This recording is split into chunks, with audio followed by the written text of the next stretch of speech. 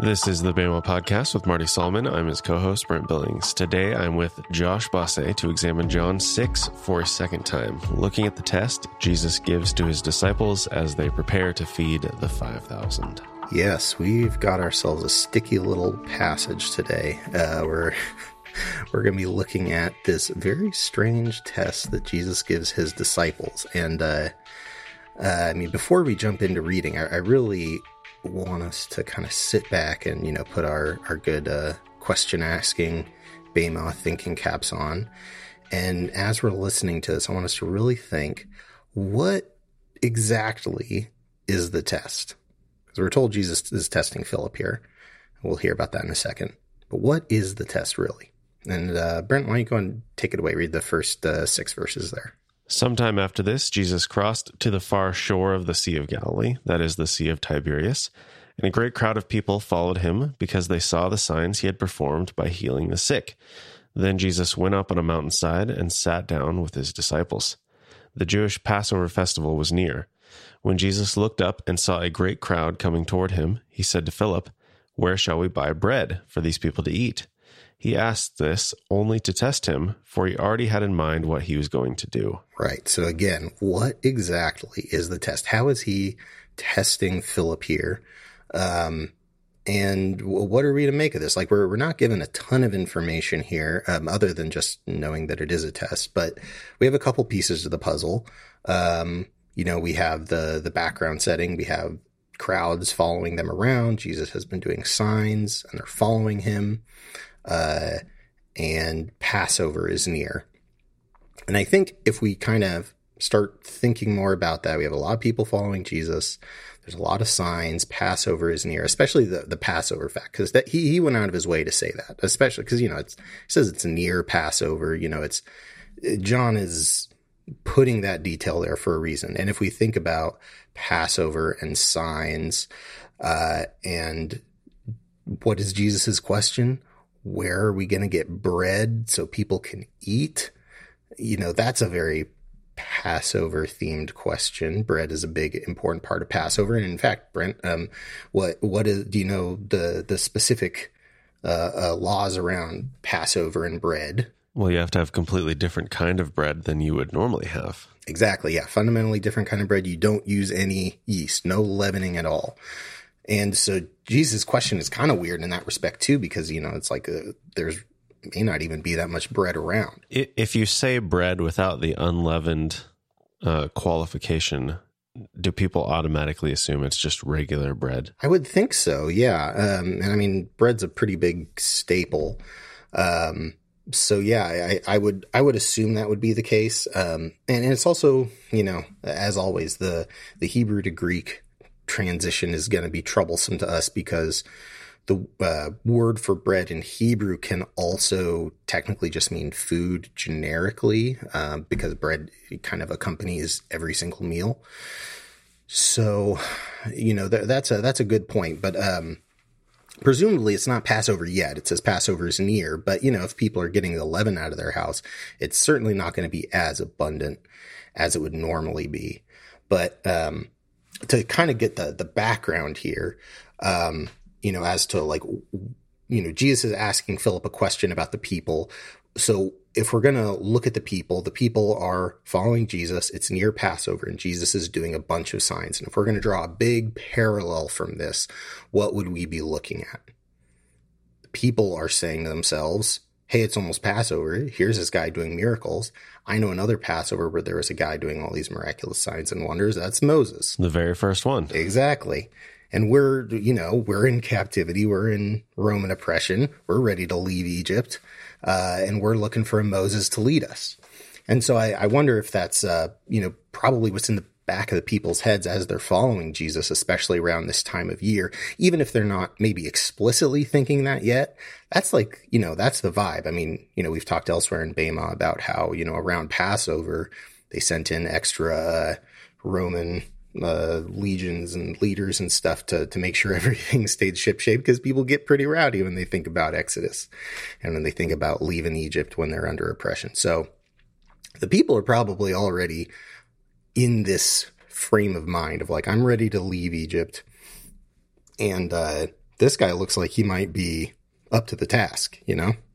So to turn now to Jesus' question to Philip, where are we to buy bread so that these people may eat? Now, there's two things I want to point out there. First of all, like I said already, it's kind of a, you know, people are going to be throwing out their leaven, cleaning for Pesach. Like, that's a very rigorous process. If you've ever been around an Orthodox Jewish community, they take that very seriously. They literally like go around their house with a feather, gathering like every single crumb and cleaning beer stains out of things. Like they take it very, very seriously. So, you know, it's very possible that there's not going to be a lot of bread to be found.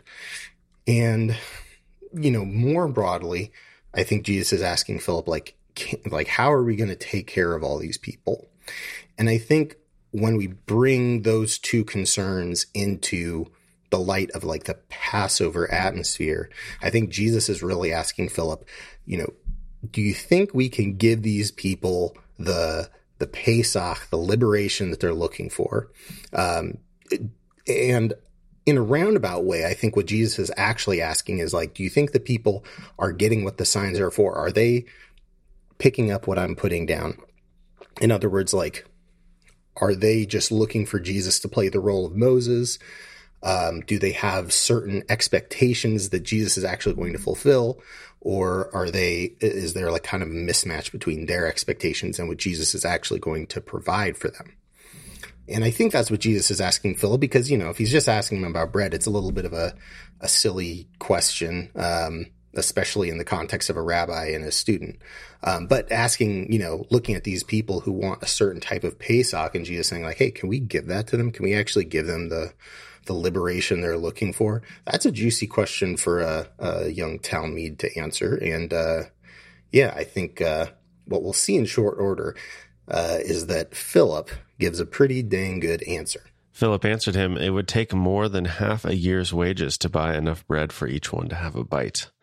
And having peeked ahead at your notes a little bit, I know that we have to dig into the NIV's footnotes here under half a year's wages, and note that the Greek says 200 denarii. Yes, 200 denarii. And that's important because, yeah, it's a little bit, again, nonsensical if we're just talking about an amount of money, because, yeah, 200 denarii would be a little over half a year's wages, because I think a denarii is a day's wages. So, you know, 200 is more than halfway through 365. And it's a little bit, you know, like if he's just answering the question straightforwardly, you know, the way I always heard it taught in Sunday school, that like Philip is just, you know, thinking in earthly terms and doesn't have enough faith and doesn't get that Jesus can do miracles yet.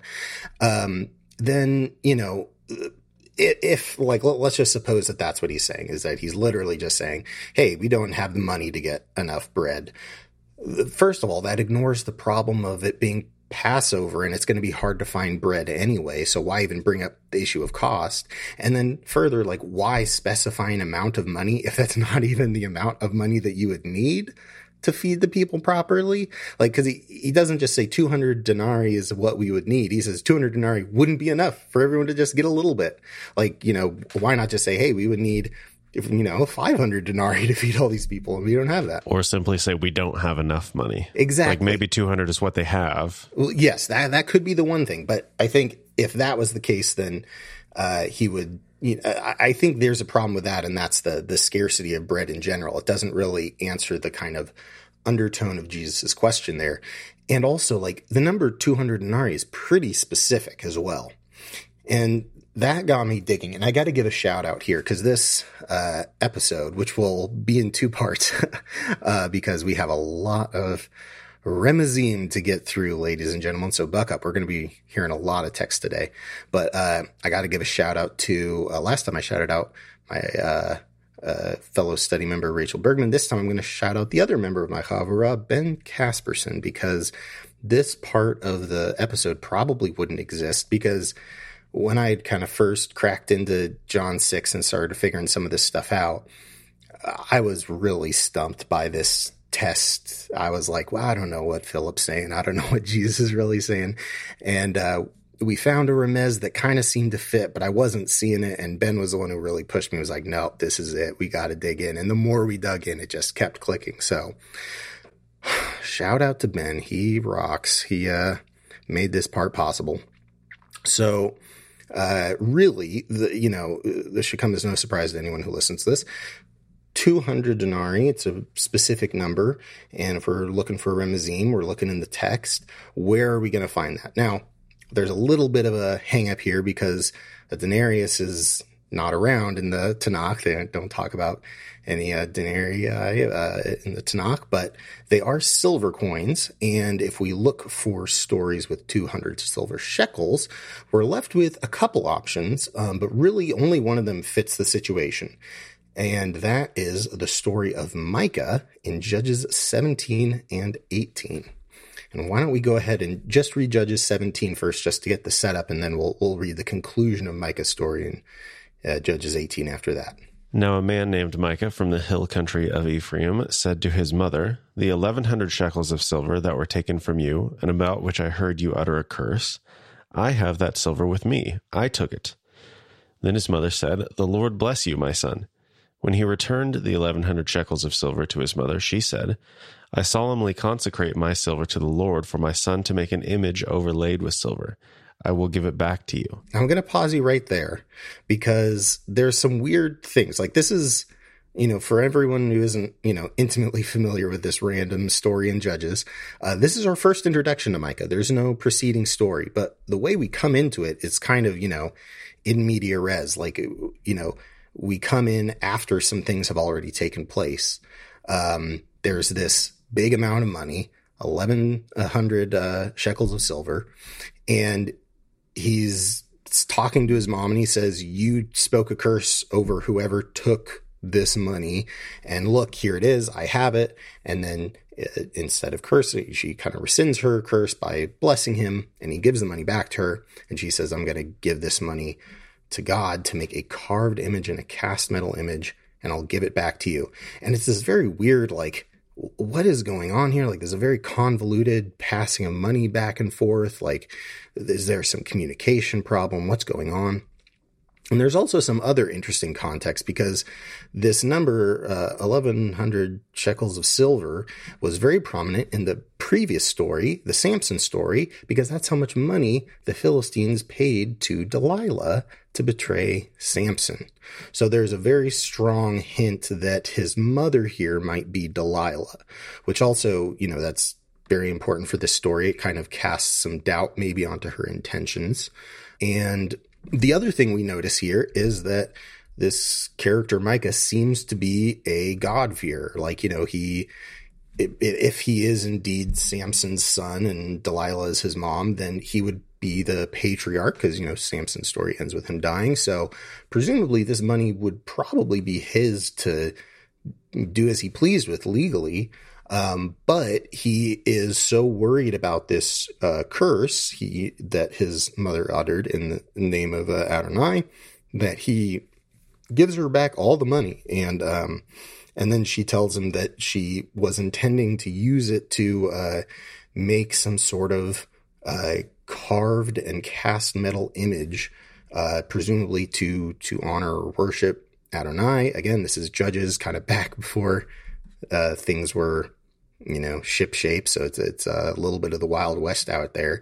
So it might seem odd to us that they're making images when we know that they're not supposed to do that. But, everyone kind of just did whatever. But at the very least, we can see that Micah fears Adonai and certainly fears him more than he cares about money, which is, that's saying something, especially in Judges. There's a lot of wild stuff that goes down in Judges.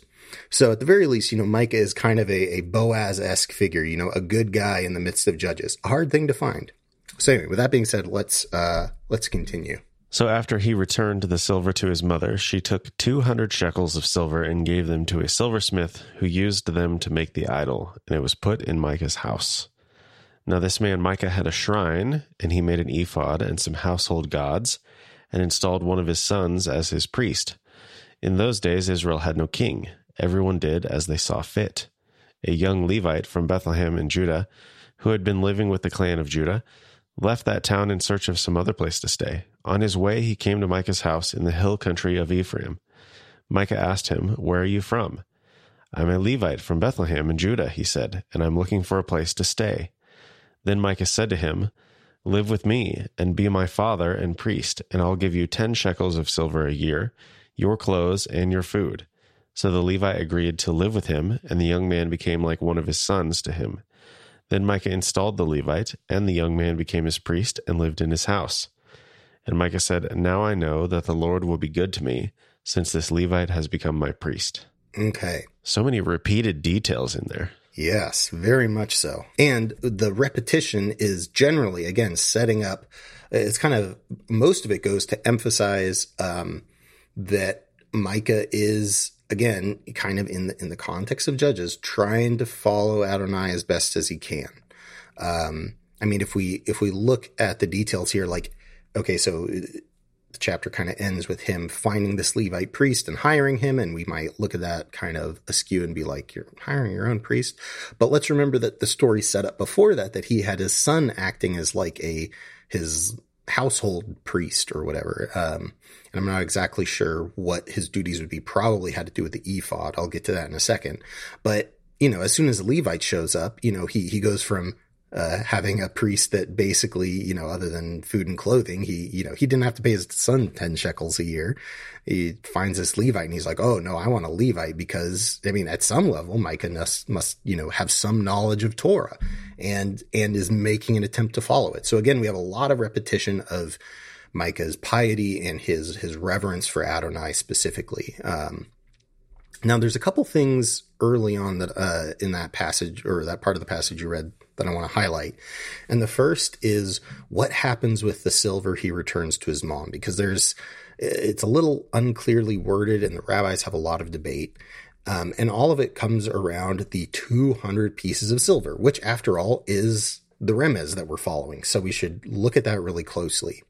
So he gives his silver back to his mom, which is 1,100 shekels, and she takes 200 shekels and gave them to the silversmith, who then turned the 200 shekels into, the literal phrase is a carved image and a cast metal image, which to me it seems to indicate that it might be a very ornate piece if it requires like multiple kinds of metallurgical arts. But there's also a discrepancy in the numbers. Like what happened? She consecrated the whole 1,100, but only 200 went to the silversmith. Like, what's going on there?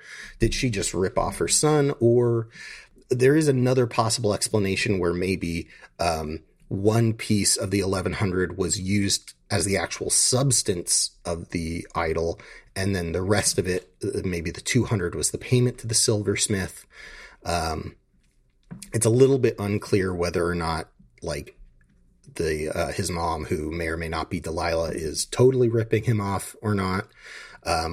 There's certainly room for doubt there, especially given, the hint that she might be Delilah, or at least, is meant to evoke Delilah. But nevertheless, the 200 shekels at root is going to represent Micah's piety and his willingness to like dedicate his fortune, his wealth, his livelihood to the service of Adonai, which we see repeated throughout the chapter, and him enticing this Levite to come, and not just to like, again, we could look at this cynically and say, oh, Micah's, just looking to get God on his good side. But, he doesn't just tell the Levite like, hey, here's 10 shekels. So God won't be mad at me. He says, come be a father to me. Like this seems like a very earnest effort on Micah's part. Now there's something else I want to cover here, and that is like, what exactly is the priest doing? Because, he says, it will be good between God and me. And he uses the word tov there, the same word that's used in creation. So again, we could look at that cynically, and maybe there's a touch of selfishness here, but I think, there is, again, like that kind of earnest desire to have a good relationship with God. But the thing is that they do have a tabernacle at this point, and it's in Shiloh, which is in the hill country of Ephraim. I don't know exactly how far away it is, but presumably he would be able to go there pretty easily to worship Adonai. So, and there doesn't seem to be anything here that talks about an altar or sacrifices being brought. So likely what the priest is doing is using the ephod, which We have scriptural evidence is used as kind of like a divination source. Like you could use it to ask God questions and God would respond. David uses the ephod in this way. And I think there are a couple other places, but the rabbis are all pretty on board with that interpretation pretty universally, that that's what the ephod was used for. So, we have a man who is spending exorbitant amounts of money to create, religious iconography and items to worship God. And then on the other hand, to seek God's guidance in things. So again, we could get a little cagey about the idolatrous aspect of all this, but on the whole, especially in the context of Judges, Micah seems to be a really good dude and really trying to follow God earnestly. And if we're going to keep in mind why Philip is referencing this, I think what Philip is trying to say just on a very general level is that the people are like Micah.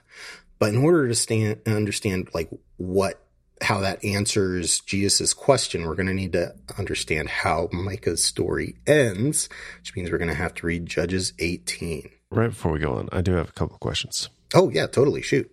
As far as the timeline here, so we have in verse 4, the silversmith making the idol, and it was put in Micah's house. But then after that, it says, this man Micah had a shrine, and he made an ephod and some household gods and installed one of his sons as his priest. Mm-hmm. So is the idol in addition to the other things that were already in place? Or was it like, hey, I've got this idol now, I need to build up some other structures around it because it'd be weird to just have this idol without a more elaborate setup? Yeah, so the phrase denoting the shrine there is literally house of God, Beit Elohim. So presumably he commissioned this wildly expensive image of God. And then, again, yeah, it's it probably looks awkward if you just put it on your kitchen table. So yeah, there's probably a lot of, he's building a little, maybe it'd be too far to say a little mini temple, but he is building a shrine, a full, he has a lot of space in his dwelling dedicated to Adonai. And I think you're probably right in that this is additional stuff that he built up around this central piece, but it does seem like the silver image is probably the centerpiece, the thing that represents Adonai, and all these other things around it are kind of added over time, and are kind of elaborate ornamentations on top of that. And again, this would be seen as greatly to Micah's credit. In fact, even to this day, when the rabbis talk about, fulfilling the mitzvahs of Torah, they always talk about how it's better to go beyond just fulfilling them, but to ornament the mitzvah, to do it in a beautiful way. And so we see that Micah has that really pure desire to worship God, where he doesn't just want to he's not just doing the bare minimum, showing up to temple, giving the sacrifices he needs to. He is going to exorbitant lengths to make his basically his whole little house, his whole Beit Av, is all centered around worshiping Adonai. And that is like you said before, there's a lot of repetition here, and it all goes to reinforce that Micah wants to worship Adonai. Micah is zealous in this regard. And the household gods, would that just be a limited of an understanding of how God functions in their day? And so he's well, yeah, there must be some sort of spirits or gods or something at play in this particular place, in my particular household.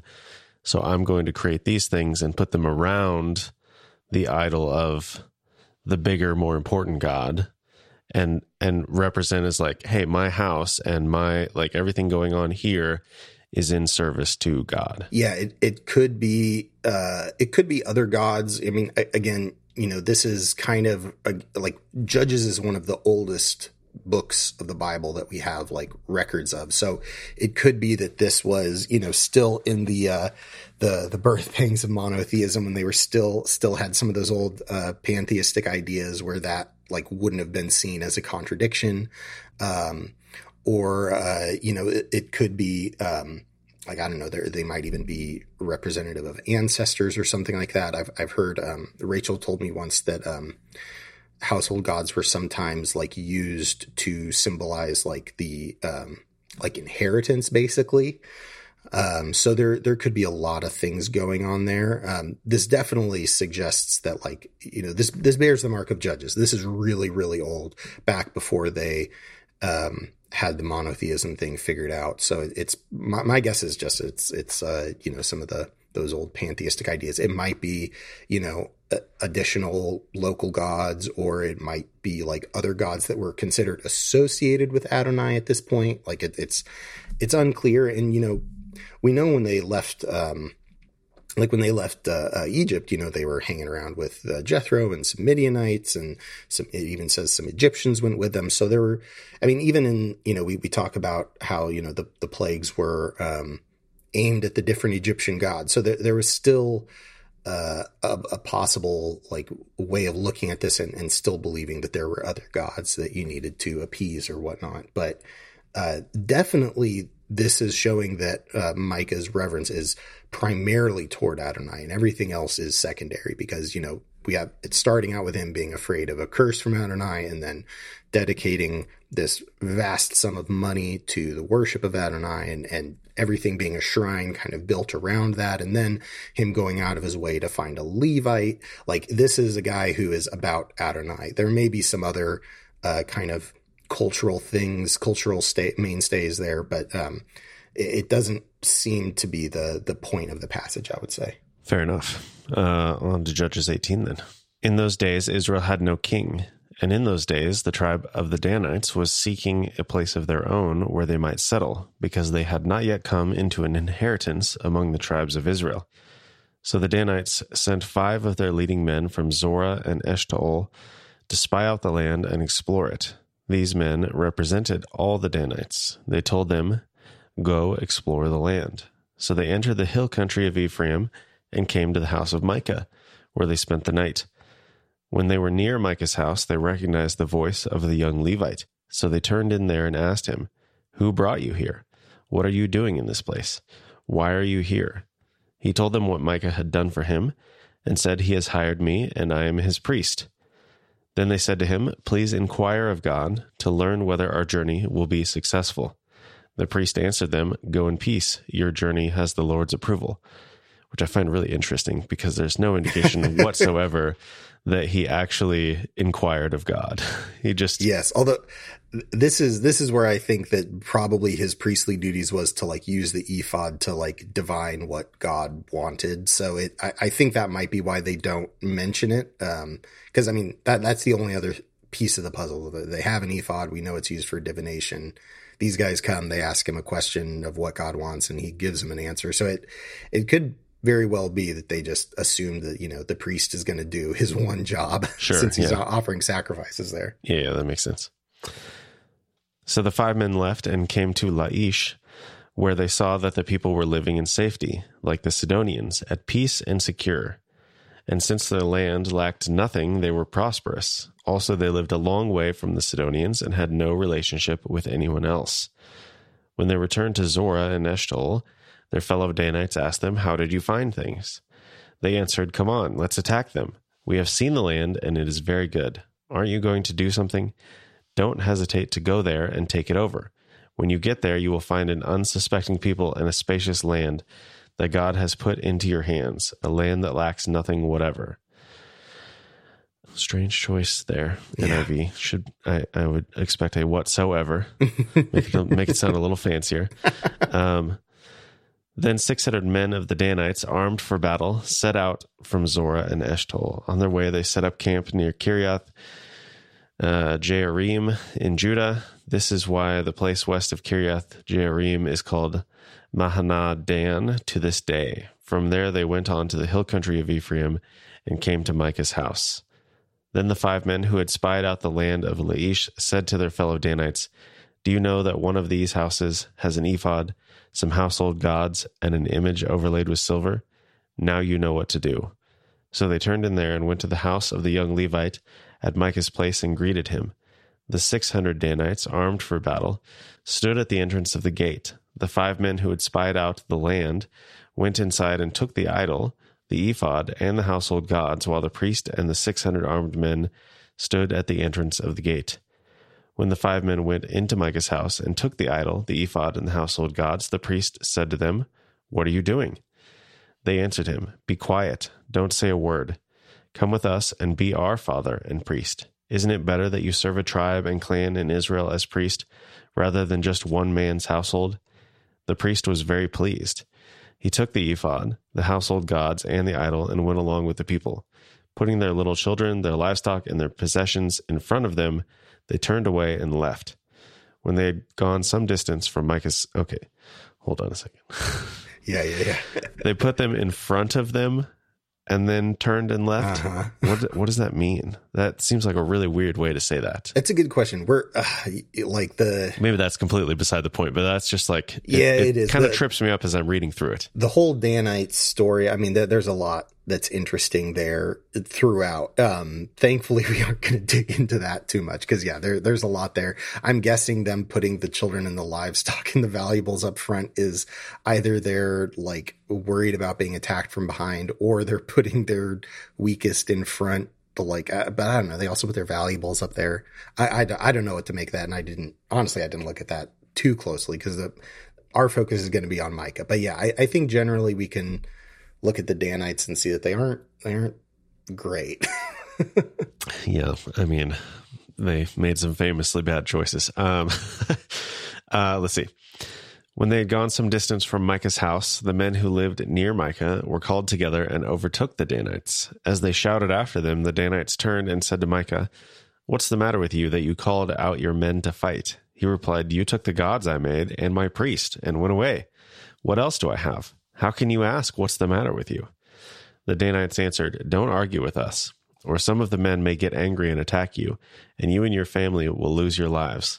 So the Danites went their way, and Micah, seeing that they were too strong for him, turned around and went back home. Then they took what Micah had made, and his priest, and went on to Laish against a people at peace and secure. They attacked them with the sword and burned down their city. There was no one to rescue them, because they lived a long way from Sidon, and had no relationship with anyone else. The city was in a valley near Bet-Rehob.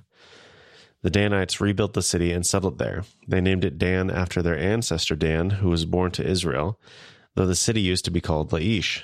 There the Danites set up for themselves the idol, and Jonathan, son of Gershom, the son of Moses, and his sons were priests for the tribe of Dan until the time of the captivity of the land. They continued to use the idol Micah had made all the time the house of God was in Shiloh. Yes. So, not a great end for Micah. And an interesting detail there at the end that this Levite is apparently Moses' grandson. Very strange detail to throw in right at the end. And I'm not going to make too much out of it, but it would probably be some real juicy stuff there if someone was inclined to dig into that. But the main point is that, Micah loses everything, all his piety, all his reverence for Adonai, all of himself that he devoted to God was gone in literally a single day. He lost it all. And I think this kind of plays off the same thing we saw earlier where, maybe his mom was kind of using his piety by conspicuously uttering this curse to get the money back. She's kind of playing off his piety to manipulate him. And I think again, here we see that Micah's piety kind of ends up being his downfall, and that, he's invested everything into creating this, wonderful shrine to Adonai, and without any concept that his little kingdom is kind of a house of cards, and now he can't do anything to stop it from being taken away from him. Do you have any other thoughts on that, Brent? Oh, not in particular. I do think it's interesting that they say explicitly in the story, like, yeah, Micah realized that they were too strong for him. So he's just like, well, I guess we'll go home. Yeah, what am I going to do? Yeah, they took it, they got bullied by a bigger, stronger dude, and he's got no recourse. And part of that's just, like it says repeatedly throughout the story, there's no king in these days. This is Judges. This is the Wild West. And interestingly, we'll see the issue of there not being, or the issue of there being a king or not being a king come up in Jesus' story. But, again, let's back up and think, what is the point Philip is making? Why is he likening the people to Micah? Why is he comparing them to this 200 shekels that's used to make this image that is kind of, the story literally ends by talking about that image. So it's kind of the through line, image-wise, of the whole story. It represents Micah's piety, and it's taken away from him. He's powerless to stop it. And we could look at that and see, on one hand, it kind of is a little bit strange because we would expect that Micah's piety would be rewarded by God protecting him. But I think what the story really goes to illustrate is that piety by itself, just pure devotion, can also come with some maybe naivety, maybe some short-sightedness. And either way, I think Philip's point is that the people, they have a lot of desire to follow Jesus. The people are riled up and ready to go and ready to give it all, but they may not get the big picture. They may be a little bit naive. And if they had their way, they may, like with the Levites, say, oh, Jesus, come be our Levite. We'll set up our little mini kingdom here, only for that kingdom to get knocked down because it's not stable. It's just this little kind of insular thing they got going on. And so, again, in the context of Jesus's question about them looking at Jesus to maybe be their new Moses, on the one hand, it seems like he's kind of giving them some credit for being, pious and faithful and full of zeal for God, but that ultimately they are, again, kind of short-sighted and naive. And even without getting into maybe some of the selfishness behind that, or at least the not having as big of a scope as Jesus has, there's a fundamental misunderstanding of what Jesus is here to do. And this is really interesting too, because after Philip's answer, Andrew chimes in and gives his kind of addition to this answer. And why don't we go ahead and read that? Another of his disciples, Andrew, Simon Peter's brother, spoke up. Here is a boy with 5 small barley loaves and 2 small fish. But how far will they go among so many? So again, usually this is used to dunk on Andrew and be like, oh, they don't know Jesus can do miracles yet. They don't get that he's the man. But I think Andrew is adding another remez to this. The barley loaves, barley is brought up a lot. It could be a remez to a lot of things. It's probably on one level a reference to Elisha, who uses barley loaves to feed a large number of people. It could also be a reference to the Sota ritual, where a husband is suspicious that his wife has cheated on him. It could be a reference to root. There's a lot of barley imagery there, or just to Shavuot and the barley harvest in general.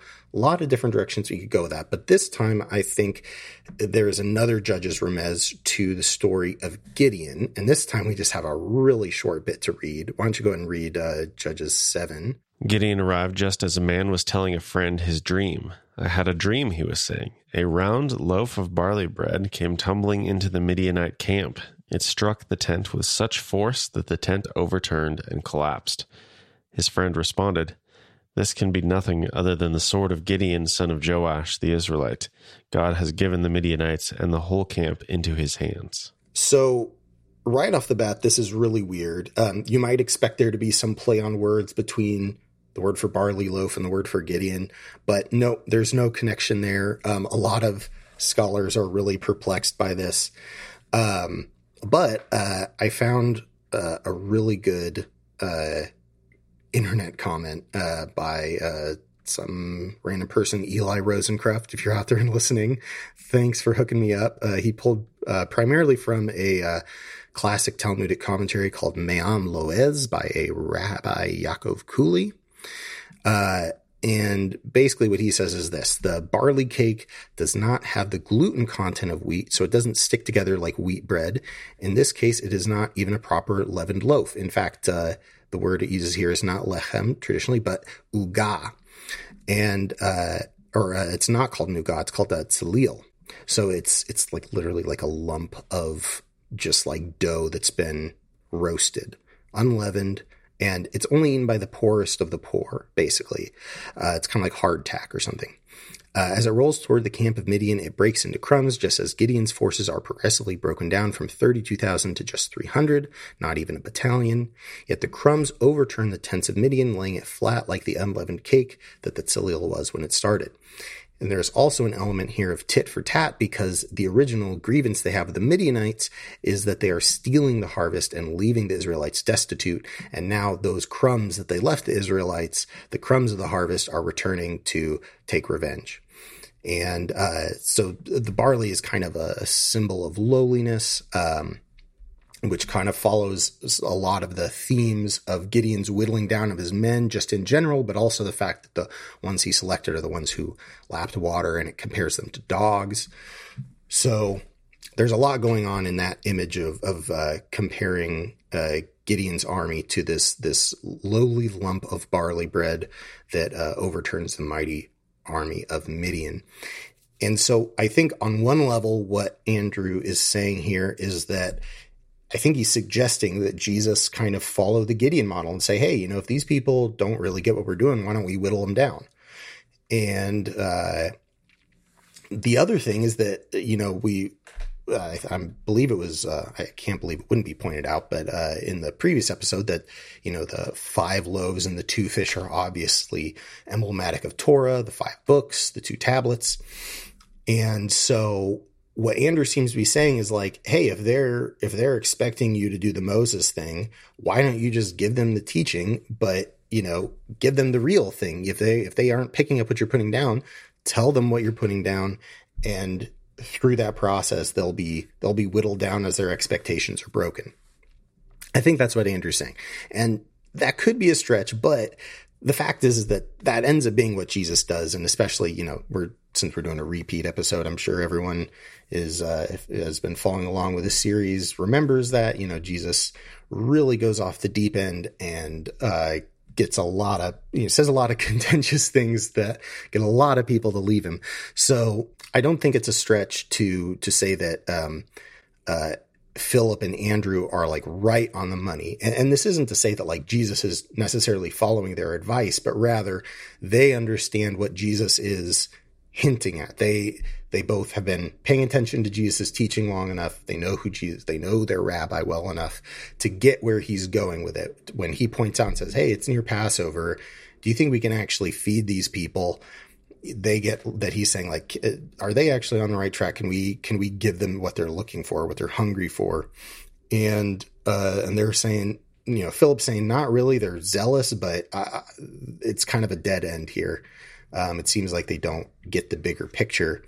And then Andrew jumps in and says, hey, it seems like you're saying we should, whittle them down.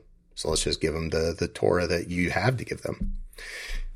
Now, as for like, what do we take away from this before we dive into Jesus, like actually, performing the miracle and engaging with the people?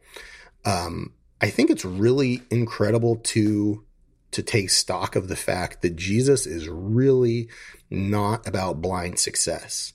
I mean, I think especially if we think in modern context and, having a big following is, considered enviable among most people. Everyone wants to be famous. Everyone wants to be on TV. Everyone wants to have 1 million followers or whatever. And Jesus is really not about that kind of blind success. We kind of have a sense that winning is always good. More is always better. And Jesus seems to like not be against these people following him, but really having a more qualitative and more rooted understanding of what he is actually trying to accomplish, rather than just, having big numbers and a big following. He's not just trying to pump up the Jesus brand and get buzz generated around Jesus. He is trying to build kingdom. He has goals to build something that are bigger than him. And when I say that, I should say like Jesus, the man who lived for, 33 years, not Jesus, the eternal, infinite Jesus. Well, and I would say bigger than the moment that he's living in too. Like it's not just about this crowd here. It's about, reaching the world. Exactly. And I think we could all learn from that. We have one of the deepest concepts, I think, in America, the way we've particularly metabolized Hellenism and all those other, juicy Western things that we love, is that winning is so important to us. And it's really quite perplexing, especially when we put it in more practical terms, to intentionally lose, to intentionally shrink your audience, to intentionally push people away when you're trying to build something. Doesn't make any sense. But when we look at it with Jesus's eyes, it really can change and help us divorce ourselves of that kind of blind success, win at all costs, winning is always great mentality. And I think that's something that's really important when we do kingdom work and when we build our own communities. And that's something that is always good to keep in mind. Definitely. Well, I think that does it for this first part of our re-examination of John 6, if that's good for you. Yeah. I do think we should give people a brief update. Oh, yes. On your health situation. So just so everyone knows where we're all at here. So this is, we're talking to you from episode 286. Josh's last episode, 281, has been out for less than 2 weeks. So it's June 14th now. That episode came out June 2nd. And we recorded that episode April 19th. And in the less than 2 months since we recorded that first episode, so many things have changed. Yes. So many things have been moving quickly. And this episode that we're talking on right now is supposed to come out in 3 weeks, but there's a very good chance quite a bit could change between now and then as well. So we'll give you the update as we have it now, but possibly after the music of this episode or next week's episode, there may be an extra little segment with further information because things are happening quickly. Yes, things are happening very quickly. Yeah. So since the last time we recorded, I got a phone call from the Mayo Clinic and they told me that I am at the top of the donor list. Praise God. So we are up in Minnesota right now waiting on a liver. We did pretty much every preliminary thing we needed to do before the surgery. I had a little pre-surgery that was kind of the last big bottleneck. Basically, they were checking to see if the cancer had spread outside my liver, because if it had, then, there's kind of not a lot we can do. And thankfully, the cancer hasn't spread, doesn't seem to be spreading throughout the liver even that much at all. So there are lots of good signs.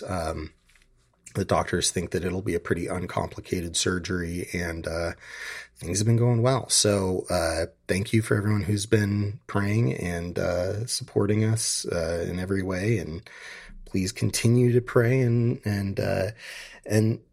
also to the time delay issue. Once again, I want to plug our Caring Bridge site.